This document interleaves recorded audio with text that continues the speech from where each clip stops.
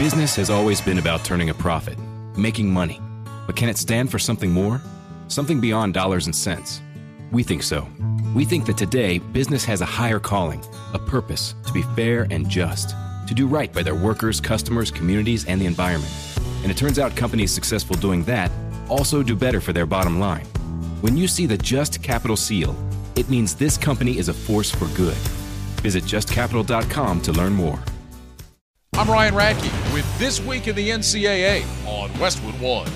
Now that November is here, the best college football teams across the country are already looking ahead to the postseason. In Division I FBS, the College Football Playoff Committee released their first rankings of the season. The Tennessee Volunteers are in the top spot after their 8-0 start. It's the first time the program has earned the number one mark in any national poll or rankings since 1998. Ohio State, Georgia, Clemson, and Michigan fill out the rest of the top 5. Alabama was ranked 6th by the committee after their 7-1 start to the season.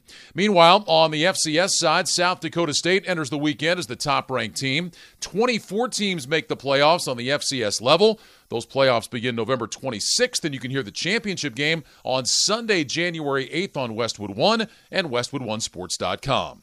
Coming up, we'll hear about Division II programs that are making dreams come true in their communities on This Week in the NCAA. Since 2003, NCAA Division II has partnered with Make-A-Wish as a national sponsor to help raise millions of dollars for children battling critical illnesses. The partnership was created by and is maintained by the D2 Student Athlete Advisory Committee. This week, it was revealed that D2 schools raised more than $175,000 in the last school year for the Make-A-Wish Foundation. Gannon University from Erie, Pennsylvania raised more than $11,000 to lead all D2 schools. That's This Week in the NCAA. I'm Ryan Radke on Westwood One. Welcome to Talkville, the ultimate Smallville rewatch podcast. Title Transference aired October 27, 2004. Director James Marshall, writers Todd Slavkin, Darren Swimmer. I really like this episode, and I'm surprised that you don't like it as much as you thought you did. I actually respect your opinion more than I respect my own in general.